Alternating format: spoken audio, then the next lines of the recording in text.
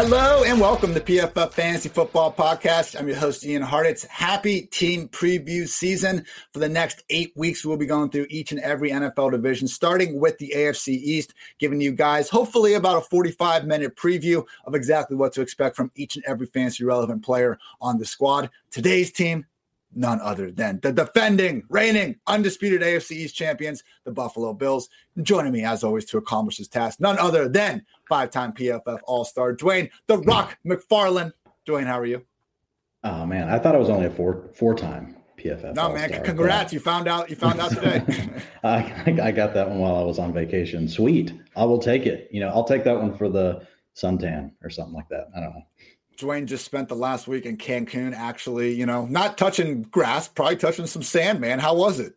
Oh, dude, it was phenomenal. I just only took one picture to put on, Twitter. I sent it to you, but the pool was freaking phenomenal. But this dude is awesome. Like, I totally stepped away from social media for like almost a week. Didn't really pay attention to anything except like just recharging my brain, hanging out with friends, family, my wife, and yeah, it was awesome. It was my wife's sister's wedding, so we had a blast. One of my favorite comedians is Bill Burr, and he was talking about the idea of getting canceled, and his point was like, canceled by who? He's like, you put your phone down and like you're just living life. Like you don't need that completely locked up in this world. Not saying you should all be going and saying a bunch of stuff that's going to get you canceled, but I think it does help. Sometimes put that phone down, turn that social media off, see what life has for it. I say that as someone that spends more time on Twitter than just about anyone. So not trying to be a hypocrite here, but anyway, great job by Dwayne experiencing some of that good old thing that we know as life. But let's talk some Bills football. Main format for these team preview episodes, we're going to go through any coaching changes, notable offseason moves before going with the rundown: quarterback, running back, wide receiver, tight end. Again, touching on each and every fantasy relevant player. This will take us through about July 8th. Dwayne and I are still going to have other episodes throughout this time touching on main topics, but we want to get as good of an understanding about all these players, all these teams as possible before the thick of true draft season comes around in late July and into August. So with all that said, let's get after it. Big thing with the Bills is the continuity. They've had this ever since Sean McDermott took over. He's back for his 6th season, as is defensive coordinator Leslie Frazier. Brian Daboll was there the entire way, but this will be the first time they don't have, that holy trinity intact. He is now the head football coach for the New York Giants. Not expecting much of a change, though. His replacement, Ken Dorsey, has spent the last 3 years as Josh Allen's direct quarterbacks coach. So, Dwayne, when we look at the Bills, they've passed the ball more and more as Josh Allen has progressed. Makes sense. 24th to 11th and most recently 3rd in pass play rate in non-garbage time situations. Last year, they also ranked 9th in situation neutral pace per Football Outsiders. So going from Daboll to Dorsey, I don't think we have much of a reason to expect much of a change. This looks like an offense that's still going to be throwing the ball all around the yard and moving at a pretty fast pace while they do it. Yeah, I don't think there's much reason to think there'll be a change with Ken Dorsey, who is also, he played quarterback in college. So I think he went to your buddy Duke Johnson's university. How'd that championship go against the Buckeyes, right? Is that yeah, game? Was that the McGahee game? It might have been. It might have been. But yeah, I think we'll pretty much see the same thing. I think the thing, the high level with the Bills, what you're getting is a team that runs a ton of plays. Last year, 67.1 plays per game in regulation. So exclude overtime. We can't really predict which teams are going to have overtime, which ones are not. So that was 3.7 plays per game above the league average. If you look at them over the last 3 years, they've been above the league average every year. You hit on some of the neutral stuff, but like trailing, they're plus 4% in pass rate, close games plus 11% versus the league average in pass rate. And even when they're leading, plus 7% pass rate versus the NFL average. So I think we're going to see a pass heavy team. I think as we get into the personnel, it will be interesting to discuss, do we see as much 10? I think we're going to see a ton of 11 personnel. But, I think there are questions at the receivers behind Stephon Diggs. So we'll get to that in a minute. So I think we could see a slight shift, maybe a little less 10 personnel. Maybe they mix in more 12 personnel, picking up O.J. Howard and things like that. Or maybe even getting the backs a little bit more involved, even getting 2 of them on the field at the same time now that they have James Cook. The good news is the underlying pass play rate and stuff, we should have more than one fantasy relevant pass catcher in this offense. We have had that for past years, but, future episodes we're going to have with the Dolphins and Patriots, there's going to be some teams where I think once you get past that number one option in the passing game, you're taking a bit of a leap of faith. Don't have to worry about that quite as much in Buffalo. Going to quickly run down the relevant offseason moves at quarterback, running back, wide receiver, and tight end. Last year's backup quarterback, Mitch Trubisky, now with the Steelers. Case Keenum was acquired by trade to now be the number 2 behind Josh Allen. At running back, Matt Breida out of the picture, signed with the Giants, replaced by Duke Johnson on a minimal 1-year, $1.2 million contract. Cole Beasley has been released. He is still a free agent. Emmanuel Sanders remains a free agent. Jameson Crowder came in on a 1-year, $4 million deal to presumably work as the offense's new starting slot receiver. Also have tight end O.J. Howard joining the crew via a 1-year, $3.5 million contract, seemingly going to work as the offense's number 2 tight end. In the draft, Dwayne, you mentioned it, running back James Cook at the end of the second round also took 5th round wide receiver Khalil Shakir. So we'll talk about those, in-depth moves a little bit more when they're relevant. Just wanted to catch everyone up. It's a long-ass offseason. Dwayne, I was talking about like Jacoby Myers yesterday and just tweeting about it and shit, and someone throws Devontae Parker out there. I was like, oh my God, I forgot about that one move. So yeah, 32 teams, and we've had about 3 straight months of constant transactions going. I just want to make sure we try to remember each and every one when relevant. But with all that said, let's get into the quarterback. Just this stretch that Josh Allen is on, I want to make sure people realize how incredible it truly is, because fantasy football points, even if you think that they're better stats, it's a good accumulation of yards, touchdowns, the same sort of metrics that non-fantasy people usually use to try to diagnose how good someone is. Fantasy points is just a nice cumulative stat to try to combine all those things. And Josh Allen, being the reigning overall QB1 in fantasy football, defended it 2 years in a row, first quarterback to pull that off since Dante Culpepper did so in 2003 and 2004. I spent a lot of time, shout out Pro Football Reference, going through every single year, Dwayne, of the last 50 years to find the only quarterbacks to be 3 straight overall QB1s of fantasy football. Steve Young did it from 1992 to 1994. Brett Favre did it from 95 to 97. If Josh Allen can get one more year with it, he's going to be in that group. I think he's both of our overall QB1s, Dwayne. It's just the ceiling he has from a passing yard and rushing yard standpoint. We've talked about this. Really, the only guy I think you could somewhat envision having a bigger overall year if everything goes right is Kyler Murray. Yeah, I mean, anytime you have the player that can do what he does on the ground, score the rushing touchdowns, and also has this huge ceiling as far as the passing game and that pass-heavy offense that we talked about, because he's a good player, so it makes sense that they would want to throw the ball more. But I mean, he's just a player that's gotten really good over the last couple of seasons. He took that huge leap in 2020. Last year, a little bit backwards, like in a couple of areas, like real football wise, but nothing like too super alarming, like still really good, like when kept clean. Was number 1 out of 32 quarterbacks against pressure. We know pressure isn't always consistent year to year. Both quarterbacks actually that, we'll be talking about, over these first 2 episodes are actually really good against pressure. And just, the big time throws is the other thing. He's 6 out of 32. So it's just a matter of, can he just make sure he keeps the turnover, worthy plays down, those sort of things, and just continue to do, just all he has to do is just drop back and deal. I mean, the dude is, he's basically foolproof. What would you say? What would have to happen for Josh Allen to bust? Like, other than injury, I can't even come up with a scenario because of, just his archetype and all the things that he does, that he can put up fantasy points doing. That's the thing, man. Even before he took that major leap in 2020, he was still a great fantasy quarterback before that. I mean, 2018, he worked as the QB1 for, I believe, the final 5 weeks of the season once he came back from injury. In 2019, he was still I think he finished like QB7 overall because he runs so much, man. Number 10 in the NFL since entering the league in total rushing touchdowns. Like, that is just absolutely insane. If you look at it, and I floated this out there a few times before, I'll probably float it out there a few times again because it's crazy. Josh Allen has 31 career rushing touchdowns. Mike Vick had 36, man. Not saying he's Mike Vick, but man, the touchdowns are Mike Vick-esque, and just put down inside the 5, he's better than Mike. Exactly. Vick. He can plow his way into the end zone. It doesn't have to be these long runs. And he could throw for 5,000 freaking yards potentially. So you're right about the turnover-worthy plays, but even last year, man, only Big Ben and Taylor Heineke had more turnover-worthy plays. Nobody had more dropped interceptions than Josh Allen. It was a roller coaster year that I think a lot of people forgot about because of just how blistering good he was, in that 2-game playoff stretch. And that should be included in the year as well. But the fact that he really did take a step back from 2020 and it didn't matter. Like, again, Dwayne, what's his worst case? What's his floor? Like QB8 or something? Even then, I think you'd be hard pressed to explain it. I don't know how I could get him to QB8 even. I feel like his floor is QB3.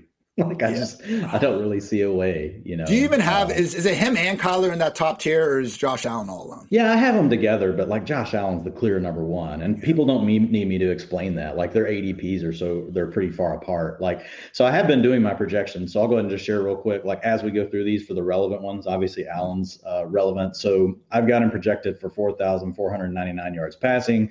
I've got him for 39 passing touchdowns, 13 interceptions.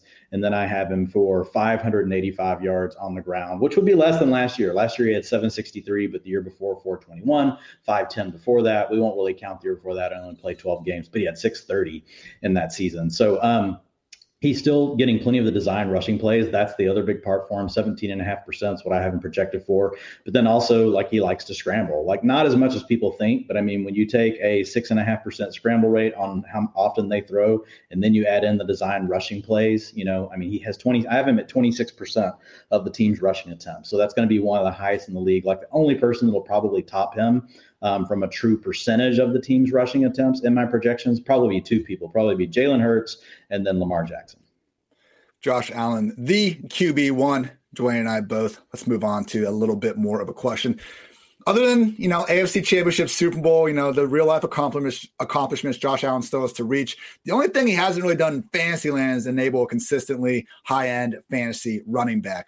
Now we got James Cook there, but Devin Singletary, Zach Moss, and the aforementioned Duke Johnson also making up the backfield. Right now, I have James Cook as my RB35, Devin Singletary right behind him at RB36.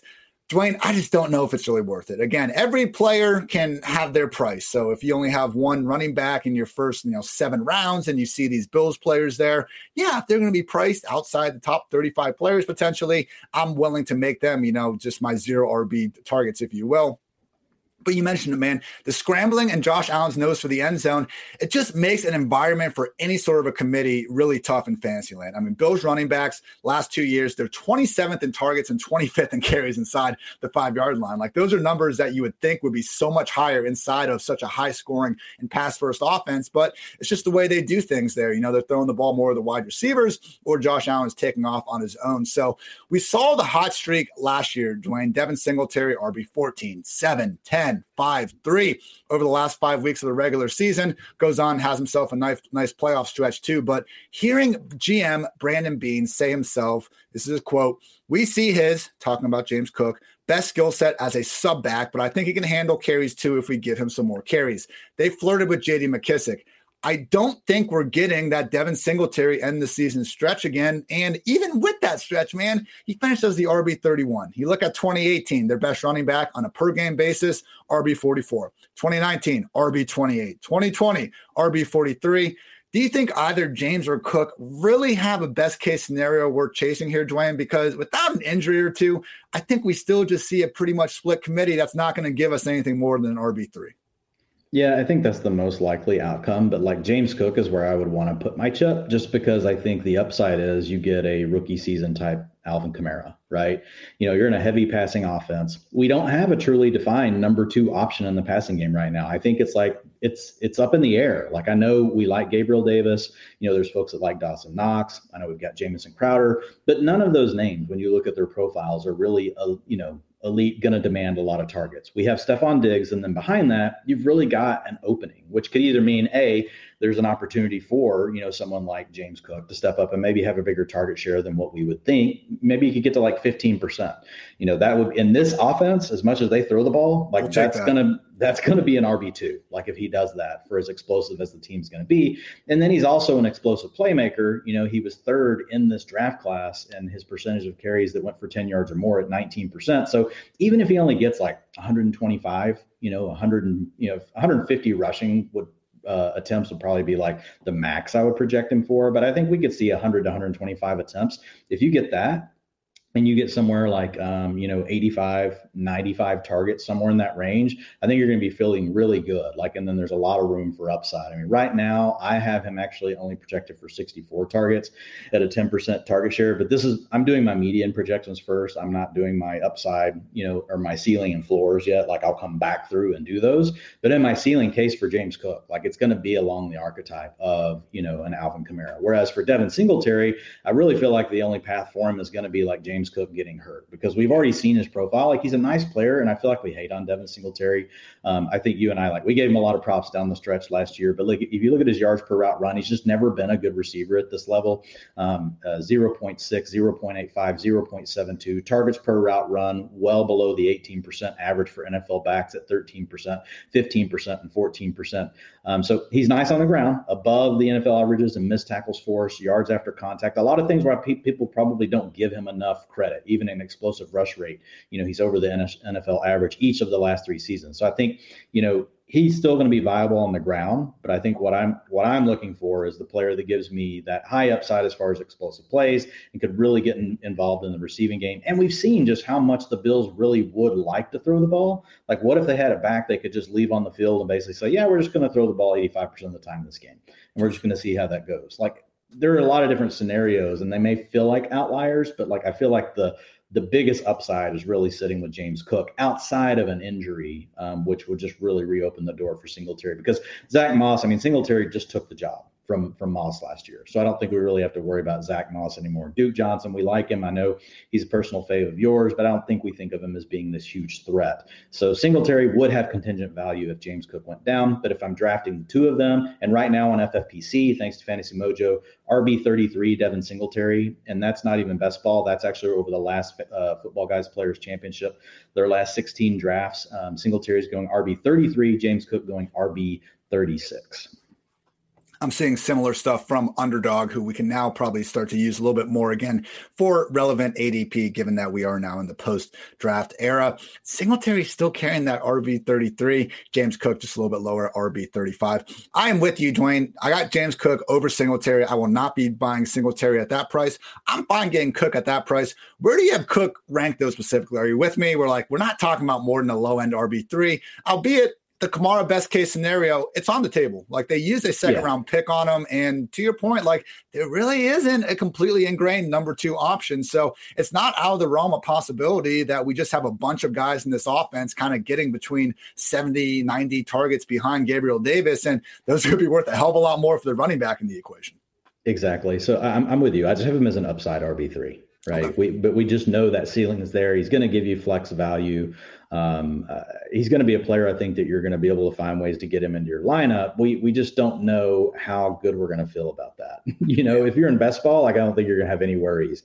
If you're in a redraft league, it's hard for us to predict exactly what that's going to look like. If he were to follow along this median path that I have, which is 64 targets for 51 receptions, 411 yards, 3 touchdowns, and then I've got him at 124 rushing attempts for 560 yards, but I've got him at 5 rushing touchdowns because of his explosiveness. That puts him at 195 PPR points. So he's going to be, that's going to be usable even at his median. I'm probably a tad high on him still, but I wanted to make sure that I got him a little bit above, probably where consensus is.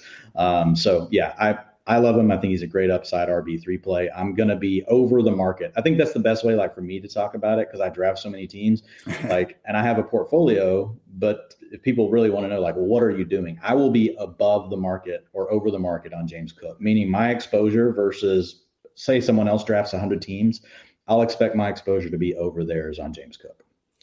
And that exposure, mentioned FFPC, love our friends over there, but really love our friends over at Underdog Fantasy. The best place to play fantasy football this summer is, in fact, Underdog Fantasy. Their Best Ball Mania tournament has $10 million in total prize money. And the best part is you just draft a fantasy football team, and that's it. No waivers, no trades, no in-season management. Underdog gives you your best score each week of the season and the highest scores at the end of the year. When the champion of Best Ball Mania last year drafted in June, so there's no time like the present. Join Underdog and take your shot at $1 million draft. Plus, Underdog is going to double your first deposit up to $100 when you sign up with the promo code PFF. And also, if you play 10 of those dollars using promo code PFF, you get a free PFF subscription. I've come to you guys a couple times when we've had these really good deals. This is one of them. If you guys do not have an existing Underdog account, go use code PFF. Just $10, you get that free PFF subscription. That's likely going to be better than anything else you're going to see throughout the rest of the summer. We got Code Fantasy for you always, get you 25% off, but just $10 to get that free PFF sub. It's going to be tough to beat that. So if you plan on signing up for fantasy, for gambling, for anything else related to PFF for the season, why not do so now over at Underdog Fantasy? Again, promo code PFF, play 10 of those dollars and get that free PFF subscription.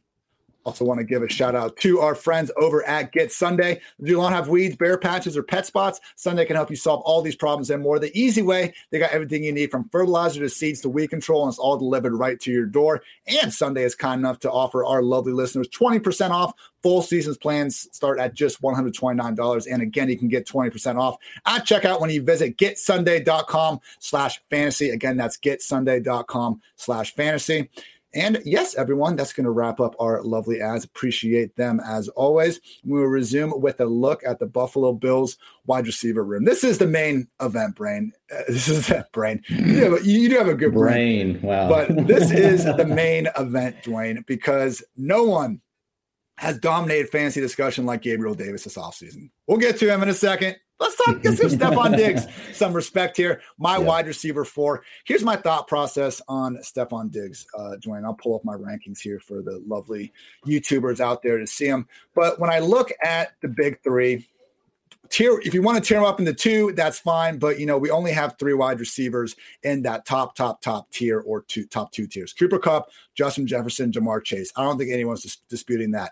After that, if you want to have these guys in the same tier, I think that makes sense. I certainly do. But when I look at Stefon Diggs versus Davante Adams, Tyreek Hill, Deebo Samuel, A.J. Brown, the CeeDee Lambs of the world, I look at volume. Nobody has more targets than Stefon Diggs at wide receiver over the past 2 years, so no one can have better volume than him. I look at quarterback. Davante, Tyreek, they didn't used to have that quarterback problem. Now there's at least more of a question, whereas Stefon Diggs is still catching balls from Josh freaking Allen, who, let's face it, did have a little bit of a step back efficiency-wise throughout most of the 2021 regular season. So when people say, why did Diggs' efficiency go down a little bit?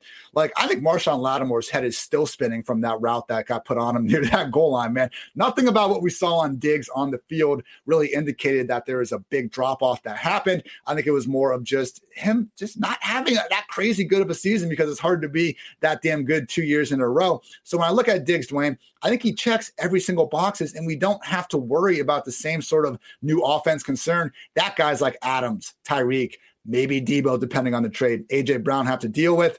Where do you have Diggs ranked, and do you think he's deserving of going ahead of some of these guys that I think consensus ranking might play out will be ahead of him? Yeah, I have him in a tier with, Tyreek Hill, with Davante Adams, but I'm just now doing my true 1,000 meters deep kind of dive into all of this stuff and doing my projections, and I've been working on it, getting ready for this show. And yeah, the more that I've looked at it, and I even put out a tweet about it earlier today, just looking at what Diggs has done over the last couple of years, looking at the offense he plays in. You mentioned the quarterback. There's a scenario where he still finishes as the wide receiver 1. Yep. It's not even a stretch to say it, but it's not just having a wide receiver 1 season. He can have one of these really huge seasons. If you look around him, we'll talk about the other guys in a minute. I'm not trying to spoil it, but look, these guys, they're adjusted market share, so adjusting for games and time missed and all that stuff. He does, man. The rest of the Bills receivers, I'm sorry, they're average to below average. If we're just taking their profiles, not to say they can't get better, they can't have a good season. There are actually some silver linings for these guys, and we'll talk through it. But overall, compared to what Davante Adams dealing with Hunter Renfrow and Darren Waller, Stefon Diggs has less target competition. We look at Tyreek Hill, he doesn't have a Jalen Waddle. And so all the other things that we already mentioned on top of that, you look at Deebo, we've already talked about him multiple times in the offseason. You got to deal with Brandon Ayuk. You got to deal with George Kittle. So really Diggs is not dealing with any of those things and is in a better offense for a receiver, especially in PPR format. So yeah, I think Diggs is going to end up jumping up to my wide receiver 4. I'm actually toying just putting him in the tier, just putting him in that first tier, with the other guys. I feel that's you said it. He checks all the boxes, man. Yeah. We don't have to over explain it. But when you look at it, his adjusted target shares over the last several seasons, he's got a 23%, 27%, 21%, 25%. He's always above the 20%, usually towards the middles. And in an offense like the Bills, the cool thing about it, even if you're not a 30% person, 25% can be a huge season in this offense. But if somehow Diggs does have a 30% season, dude, he's going to finish as the wide receiver 1 overall. If he has a 30% target share season in the Buffalo Bills passing offense, he's going to finish as the top receiver in the league. Yards per route run, all those things all look good. Targets per route run. The biggest thing for him last year, he just had a slight, bump down in routes. And I think that the Bills honestly are a little less, they have less depth in my opinion, now at receiver. And so I don't think they'll be able to keep, Diggs off of the field. It's kind of like they were rotating guys just to keep them healthy. I did see that Diggs had I remember he had gotten hurt in preseason. So I went back and I was looking at that, and it didn't seem to be bothering him early in the year, but I do wonder, he had a knee injury that kept him out of training camp for a while. Is that something that potentially lingered through the season? A lot of times we never hear those things, Ian. We never hear like if a player was battling any kind of slight injury. So I saw some people saying, oh yeah, Diggs' year 2 years ago was really a fluke. And I'm like, well, you just need to keep looking further back, because like the dude, from all the underlying metrics we care about, like he's been blowing them up, year after year. This will be year 8. He'll be 28.8 years old when the season starts. So, I mean, he's still well within the prime. I love it. Yeah, we're not too worried about the wide receivers until they get that 3 starting off their age numbers. So love Stefon Diggs, the wide receiver 4. Heard it here from Dwayne and myself. Let's get to Mr. Gabriel Davis. 2 seasons, Dwayne, 2 professional seasons. He's got 18 touchdowns. He just turned 23 in April, has not commanded even 65 targets in a season. He could double that amount this year, feasibly. Maybe not. Maybe they decide to spread things around. But every single offseason move so far has gone right for Gabriel Davis. From Emmanuel Sanders not being re-signed, Cole Beasley leaving the picture, replacing Cole Beasley with Jamison Crowder, the only wide receiver they drafted took until the 5th round, and Khalil Shakur. Maybe he can work on the outside. He looks to project more as a slot receiver, though. Either way, it's not enough draft capital to think that Gabriel Davis' starting spot is at true risk based on Shakur. Maybe he'll surprise, but everything we've seen, Dwayne, has looked fantastic for Gabriel Davis. We talked about him before the draft being overvalued because the assumption was all these things were going to go right. Well, they have. So are we in on it? Gabriel Davis, upside wide receiver 3, because looking at this offense, man, we talked about how pass heavy it is. We talked about how good Josh Allen is, all the underlyings. This is the type of situation where we should expect 2 top fantasy wide receivers. Since 2010, there's been an average of 4.3 teams per season having multiple top 24 PPR wide receivers. And if you look at Josh Allen, man, he's enabled in each of these last 3 years a top 20 wide receiver alongside a top 40 option. Now, I know that's not 2 top 24 guys, but similar to the floor isn't like top 10 wide receiver for Gabriel Davis like we were talking about with Josh Allen, but man, we know how efficient the guy can be with even 60 targets. Like, I think where he's being drafted, maybe now we're not even considering the upside enough, Dwayne, because the number 2 receiver in this offense certainly seems to be Gabriel Davis. I think we would all make that, bet right now. And the number 2 receiver in Buffalo has usually been a wide receiver 3 at worst. I think someone like Gabriel Davis could provide, some of that low-end wide receiver 2 goodness, if not higher, that like John Brown was giving a couple years ago. Overall thoughts on Gabriel Davis, and are you in on him as an upside wide receiver 3? Yeah, I mean, the beauty of Davis is the ADP right now. Over at FFPC is wide receiver 33, on Underdog is wide receiver 28. So you're getting him as a wide receiver 3, and either one of those is a full PPR, the other one is a half. But I think he's fine, at both of those price tags. But when I look at Gabriel Davis, like all the things you just mentioned, like I love. So number one, like if Gabriel Davis, even if he doesn't improve, Ian, even let's say he's been an 18% target per route guy last season. The season before that, he was 13%. But let's just say he doesn't take another step forward, right? He doesn't turn into like this 20, 22%, 24% target per route guy, which is okay. Not everybody can do that. Like that's really like Diggs is a 24% guy. Like he's elite, or he's a 25% guy.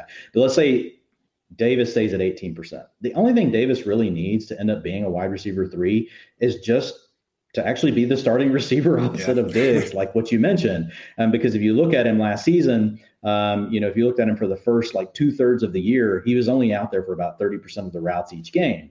And then starting in week 14, all the way through the divisional round of the playoffs, he all of a sudden got basically a full-time role opposite of Stefon Diggs. He averaged 21% of the team's targets over that stretch. So I have him projected for 15% of the targets right now, and he's already coming out as a PPR 186 points, which is going to be like it's a fringy wide receiver 3. But the 15%, the only reason I'm doing that is because if you take his adjusted target share, over his first 2 seasons, he's had 10% each of the 2 years. So that's adjusting for games missed and things like that. But if he does somehow hit like that 21%, that's where my ceiling projection will probably come for Diggs. Since I'm just sitting here, I'll just put it in right now. If I change that to 21%, his PPR points jump to 241 points. Ooh. Yeah. So, and if you look at, if you look at history, and you look at what a 241 point receiver gets you, you're going to really like it. So I think his range, like once it settles in, I think his ceiling is going to be somewhere like wide receiver 18. The question is going to be what do we really think his floor is? Because I think his floor is actually lower than what we're talking about. And the only reason why is because when you look at the profile that he has, you look at his first 2 years, his draft capital, you look at his targets per route run, you look at his yards per route run, and you start looking at really the comparables. Like here are his comps: Darius Slayton, James Washington, Devin Funchess, Torrey Smith, Ruben Randall, Jermaine Kearse. Right. So from just a pure talent standpoint, setting aside the fact that he gets to play with Josh Allen, setting aside the fact that, he plays under and just a good offense overall for receivers because they throw the ball so much, there's still some concerns. Like, can Gabriel Davis take this next step forward? So I think you could make a case either way. But again, for me, the beauty is I'll either be even or over the market on my exposure to Gabriel Davis is because, like we talked about it, the reason why you didn't need to draft Gabriel Davis 2 months ago is because the ADP is not moving. It's staying where it was because people had already baked in all of this, assuming that Gabriel Davis was already the number 2 on the team. So as long as his ADP stays in that wide receiver 3 range, I think it's going to be easy to continue to gain, exposure to Gabriel Davis, mix him in with other players. I do admit though, he could go either way. Like he could still end up, even though we think wow, how could he screw this up? He could still end up outside of wide receiver 3 range, but I feel like there's enough upside that he, potential to be, a mid-tier wide receiver 2, maybe even push like upwards close to wide. I don't want to get crazy with the wide receiver 1 thing, but just because of his comps, but like it's in the range of outcomes. So I think the price tag is good. I think once you look at the wide receiver group as a whole, it's just tough to be overly confident in someone else working as the number 2 ahead of him. And I think based on what you were saying before, like if he can just get the routes to that 80-90% range week by week, he doesn't even necessarily need the big boost in the targets per route run for him to actually see a bunch more on the season as a whole. So if there was even a chance that he was going to have his outside reps rotated with someone else, I'd be concerned. But Dwayne, if anyone has that concern, I think it's Jamison Crowder. This is the other big question here. So I think we're both ahead of the pack on Gabriel Davis. I have him wide receiver 25. You have him in that range as well. And based on that ADP right now, we are buying Gabriel Davis to the freaking moon, people. Let's figure out if we want another guy here. Last year, Cole Beasley was one of my favorite late round guys, and he ended up cashing in on that just fine. Didn't win me any championships necessarily, but I believe he finished as a top 40 wide receiver. And because of all the COVID stuff going on, like he was basically free at the end of drafts, even though he was someone getting 100 targets from Josh Allen. Do we think that guy could be Jamison Crowder, Dwayne? Because hey, if he just comes in and plays the Cole Beasley role from like 2019 through the first half of 2021, things are going to be good. Here's the problem, though. After McKenzie had that great game against the Patriots, when Beasley missed time, he was out. McKenzie comes in, has like over 100 yards, 1 or 2 touchdowns. From week 17 through the divisional round, neither Beasley nor McKenzie played more than 51% of the offensive snaps. We want wide receivers in this offense, but if Crowder and McKenzie are basically going to split time in that slot, that's where it gets tough. Crowder's deal, only about $4 million. McKenzie's deal, I think, was 2 years, about $6 or $9 million. Do you think either of these guys are worth it? Because they're both free at the end of drafts right now. I'm just not exactly sure who's going to be the starting slot receiver at this point in time. Yeah, I would put my chip on Crowder. I think, McKenzie can still get on the field, like even in 10 personnel. We'll talk about the tight ends in a minute. But you mentioned it, like once he had that breakout game, basically Beasley had seen a ceiling of 75 to 85% routes per dropback. And after that game from McKenzie, it dropped down to basically 65%. So when you're playing slot and you're in Buffalo, it's okay because they run a lot of 11 personnel, but now all of a sudden, if you're giving away 20% of your routes to 10 to 20% of your routes to someone else like McKenzie, it really does hurt your fantasy value. The thing I'll say with Jamison Crowder, like from a historical standpoint, I mean, he's going to be 29.3 years old. So before we get too crazy about him being old, he's going into his 8th season. I mean, he's almost the same age as Stephon Diggs. Diggs 28.8, season 8. 29.3, season 8 for Jamison Crowder. And Crowder's adjusted target shares, over the last 3 seasons, 17%, 22%, 23%. Yards per route run, he's got a 1.7 and a 1.58, which is not bad as a slot receiver. It's not elite like, an over a 2. But if you look at him from a pedigree standpoint, like he really has more than any of these other receivers behind Stephon Diggs. So it wouldn't surprise me if Jamison Crowder ends up being the number 2 receiver in this offense. Like if Gabriel Davis can't get things going, even though he's getting to play more, working outside, he's vertical, he's stretching the field, I think there's a chance Gabriel Davis turns in to Marquise Valdes-Scantling, right? The Donovan Peoples-Jones kind of guy, like playing outside, he's still going to get some big plays, but can he truly master the route tree and work his way into, seeing more of the targets? Even though he's going to see more of those routes, I still think there's a chance that a guy like Crowder could outdo him. So for me, with Crowder, I'm going to be above the market, like on what I'm going to own with him. And a lot of times with a guy like this, like you don't necessarily want to buy into like low ceiling assets, but there's an outside chance Crowder ends up as the number 2 receiver in this offense. And if you are the number 2 receiver and you do have this proven track record like him, I think he could come through like in a really big way, even potentially more than what we saw with Beasley. Not saying that he's better, but like we've got less, there's less talent like in the pool, because we don't know what to think about Shakir. He's a rookie, like you mentioned, he's a 5th round pick. If you look at, what we've got with McKenzie, really, he's just been, kind of an additional extra player they've had. They didn't ever really want to rely on him too much. So with Beasley gone, and we've got Emmanuel Sanders not playing there anymore. I think there's the potential, for Jamison Crowder to do something similar to what we saw with Beasley. And I think there's a best case that he does more than that. Like, could they all of a sudden potentially use Crowder in 2 wide receiver sets, play him more like a Z, and then you may operate Diggs more like an X. So not to like get too nitty gritty about it, but just you've made the point. He's free. He's free at the end of drafts right now. He's going as wide receiver 66. That's too low. Even if he's the wide receiver 3 on the team, like that's too low for what you want from Crowder. And I think he actually has a little bit more upside than what people think. But what you mentioned is true. Like you could very well end up not being able to use him very much because they're splitting those slot reps between him and Isaiah McKenzie. That's totally within the realm of possibility. That's the big question here, because you're right. If he is just their starting slot receiver, and if we're talking the first Sunday after week 1, and we see Crowder out there running a route on 80% of Allen's dropbacks, like he is going to be a must add everywhere. It depends if he's going to get that, man. You mentioned the McKenzie stat, and just based on those deals, I think I'm with you though. I think it's going to be Crowder. Like McKenzie got signed first. He only got $4.4 million over 2 seasons. Like that's not starting slot receiver money. Crowder's deal isn't it's not great either, but it's a little more. But like, why would they? But like, if McKenzie was their starting slot receiver, why bring in Crowder in the first place? Right. I think they want to use. Yeah, they'll want to use McKenzie in other ways. They probably had planned on getting a little bit of work, out of the backfield, like what they did, a little bit last year. Now I don't know if he'll get as much of that with Cook, but to me, like you need to have multiple receivers anyway in this offense because people get hurt. So that's the other thing we forget sometimes when we see these teams sign other players, like they're also playing the long game of a season, knowing that, wow, they do think Crowder's their starter, but if he went down, McKenzie, until then can contribute, play in 10 personnel, do some other things, play some special teams. But if he went down, like McKenzie probably would blow up. If I had to put a chip on either of these players, like going in, it would easily be on McKenzie or on Crowder though, over McKenzie. Just for me personally, just looking at the pedigree and looking what both have proven, all the underlying kind of stuff that we love to look at, like Crowder just bests McKenzie across the board in all of those ways. Making a note right now to get Crowder inside my top wide receiver 60 range.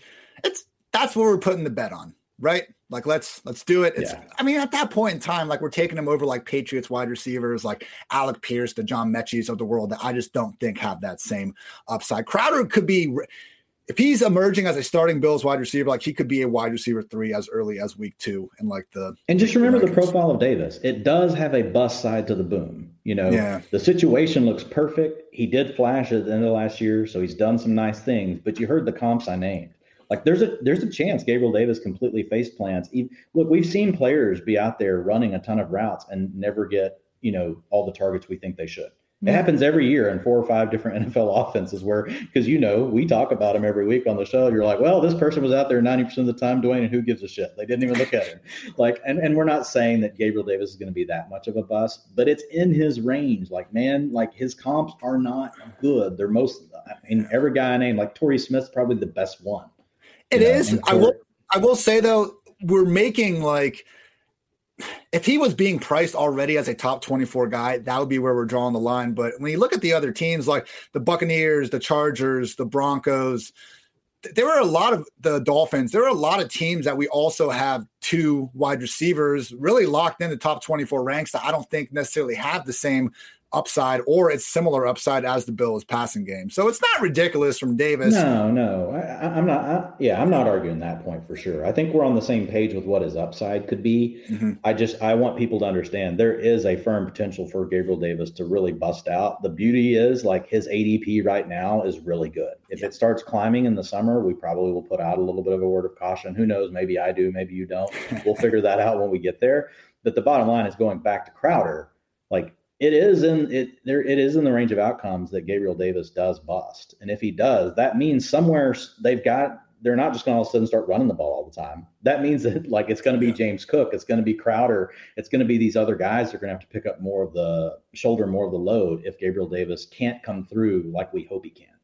Stefon Diggs, the wide receiver 4, ahead of guys like Devontae Adams and Tyreek Hill. Gabriel Davis, upside wide receiver 3 that Dwayne and I both plan on being overweight compared to field on. And Jamison Crowder, someone that you should be prioritizing in the later rounds of drafts, thanks to his likelihood and potential to be a legit starting slot receiver in this offense from day one. And I mean, at that point in the draft, Dwayne, he's so free. Like if week 1 happens and it is split between McKenzie and Crowder, great. Now you know which guy you can cut for whatever handcuff is available. And I just look at Crowder and I'm thinking of all the potential, like one, he plays in a great offense anyway, and we don't know who the wide receiver 2 is. He could be the guy.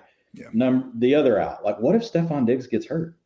Like Jamison Crowder, what's he going to have then, right? What if Gabriel Davis busts? What if both of those things happen? There's a lot of outs on the table for Jamison Crowder to have a better season than what people think. If Jamison Crowder was playing for, the Jets or something, we wouldn't be having this conversation, right? And we would still say, look, the talent's there. We've seen it flash, but the offense can't support it. The fact is he's in Buffalo, and there's a lot of ways like he's already going to have value, and he could end up with a lot more. Moving on to tight end. Dawson Knox, reigning tight end 1, not overall, but he was in the top 12 and he was drafted well outside the top 20, so it helped a lot of people. Now we'll be joined by OJ Howard. So going back to last summer, there were real questions being asked if Knox was going to even be the starting tight end. Jacob Hollister was there. I went and found the Athletic article, linked it in my article, so I'm not crazy. Like, they were legitimate, smart questions being asked about if Knox would even have the starting role. And I think adding OJ Howard on a $3.5 million deal, like, that's not just a flyer, Dwayne. I don't think that's like adding like James Washington. That's a decent amount of money for someone that does still have that, draft capital and illusion of what could be more in the future of their career on his side. So looking at Knox, like the first 2 seasons of his career, he played at least 75% of the offensive snaps just 3 times. They were consistently using multi-tight end committees. Now, last year, they really just turned it over to Knox. He ended up hitting that threshold in 16 of 17 games. What's it going to be, Dwayne? Because we're talking about 2022, and I think a lot of times in the fantasy world, we tend to too often just look back at what happened last year and project it forward one more year, when thanks to this offense's continuity, we really have a larger sample than we were used to seeing across the league. So with Knox, I don't think he plays that same every down role he had last year. I still think he'll be the primary tight end, but I think it's going to be closer to 70, maybe even 65% of the snaps, with OJ also getting his. History also tells us we should expect some regression here. 10 of the 12 tight ends to score 8+ touchdowns on fewer than 80 targets went on to work as the tight end 14 or worse the following season. Rob Gronkowski finished as the tight end 1 after doing it because he's Rob freaking Gronkowski. Antonio Gates was also an exception to the rule. But Dwayne, man, if Knox is going to be priced as a top 10 tight end, I'm not ranking him like tight end 20. I have him tight end 13, but I'm not going to be reaching on the guy because I think he's in a tier with a bunch of other guys I will happily take instead of him several rounds later. Yeah, and I think, this kind of comes back to when we first started talking about the team at the top. Like the other potential path here is maybe the Bills use more 12 personnel, right, this year. Yeah. If you look at the Bills last year, they only used 12 personnel, which is 2 tight end, 6.8% of the time. That was 32nd in the league, 14% below the NFL average. So like they were way, way, way down there. It was pretty much a 1 tight end show. And they used 10 personnel, which is 4 wide receivers, and 11 personnel, which is 3 wide receivers. They used those 2 formations, the third and the 6th most respectively, well above the league averages in both. So what we could see is maybe those things balance out a little bit more now that the grouping, has changed. But I agree with you. I think there is some risk specifically to Dawson Knox. If you look at him down the stretch last year, he averaged 90% of the routes in the final 10 games. And we just want a player to be over 80%. That's typically what top 6 tight ends get. He was 10% above that. He was over 80% every single one of those weeks. So it wasn't like he just had 3 or 4 where he was like at 98% and then some at 70. He was over 80% every single one of those. And that does include the first 2 rounds of the playoffs. And he averaged 16% of the targets over that course. He had a 14% targets per route run. So if you wanted to make an upside case for Dawson Knox, I think that's how you would project his ceiling. You would say, okay, everything continues to go right for him. Until now, he's had an adjusted target share of 12%, 10%, 11%. He's finally going to break free from that, and we're going to put him around the 15 to 16% range. Right now, I've actually got him projected at 14%. So taking a slight bump up from what he had last year as far as target share, a few less routes, but that's me thinking that they'll also use a little bit of 12. It won't completely be OJ Howard, taking over. Now, I will say, OJ Howard has done things in his career that Dawson Knox has never done. Dawson Knox, still to this point, yards per route run, 1.16, 1.13, 1.16.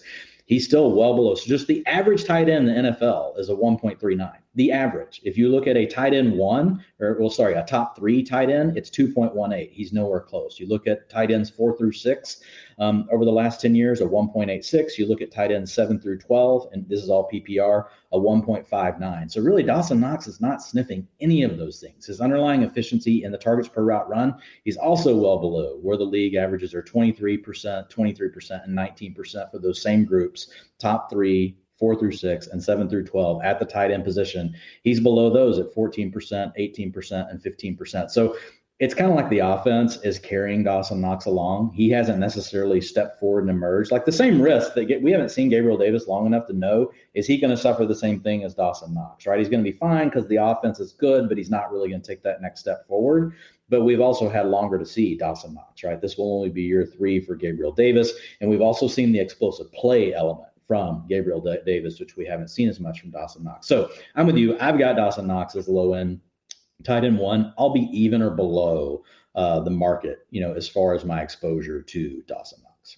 The big difference to me is just that presence of Howard. Davis, yeah. I don't consider Crowder even that similar competition. Right. OJ Howard's getting more money this year than either Crowder or even Isaiah McKenzie. So that's just the problem. And Howard has a 2.39 yards per route run season, to his name. I mean, he's got a 2.23. He's got a 1.85. He's actually done better in targets per route run than any season that Dawson Knox has had. You would like to think.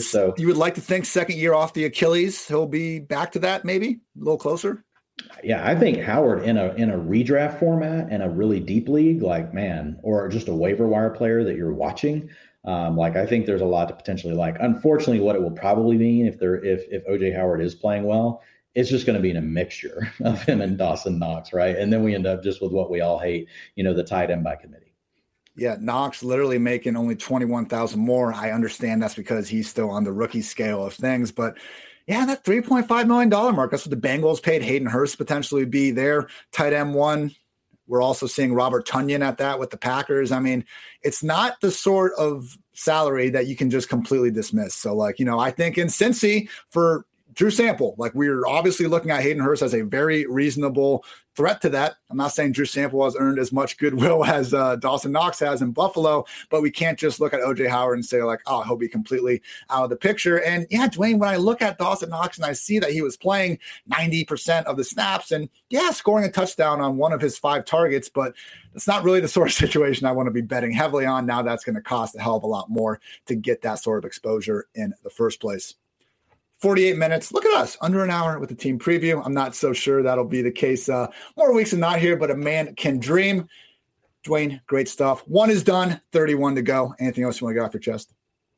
No, man. What a great team to start with. It's fun to start with a team that throws the ball so much. There's a lot of opportunity potentially open. Can one of these players step forward? So look, this is honestly one of my favorite times of the year. Because I truly go into a deep dive with every team. I'm working on the projections and just really trying to turn over every single stone.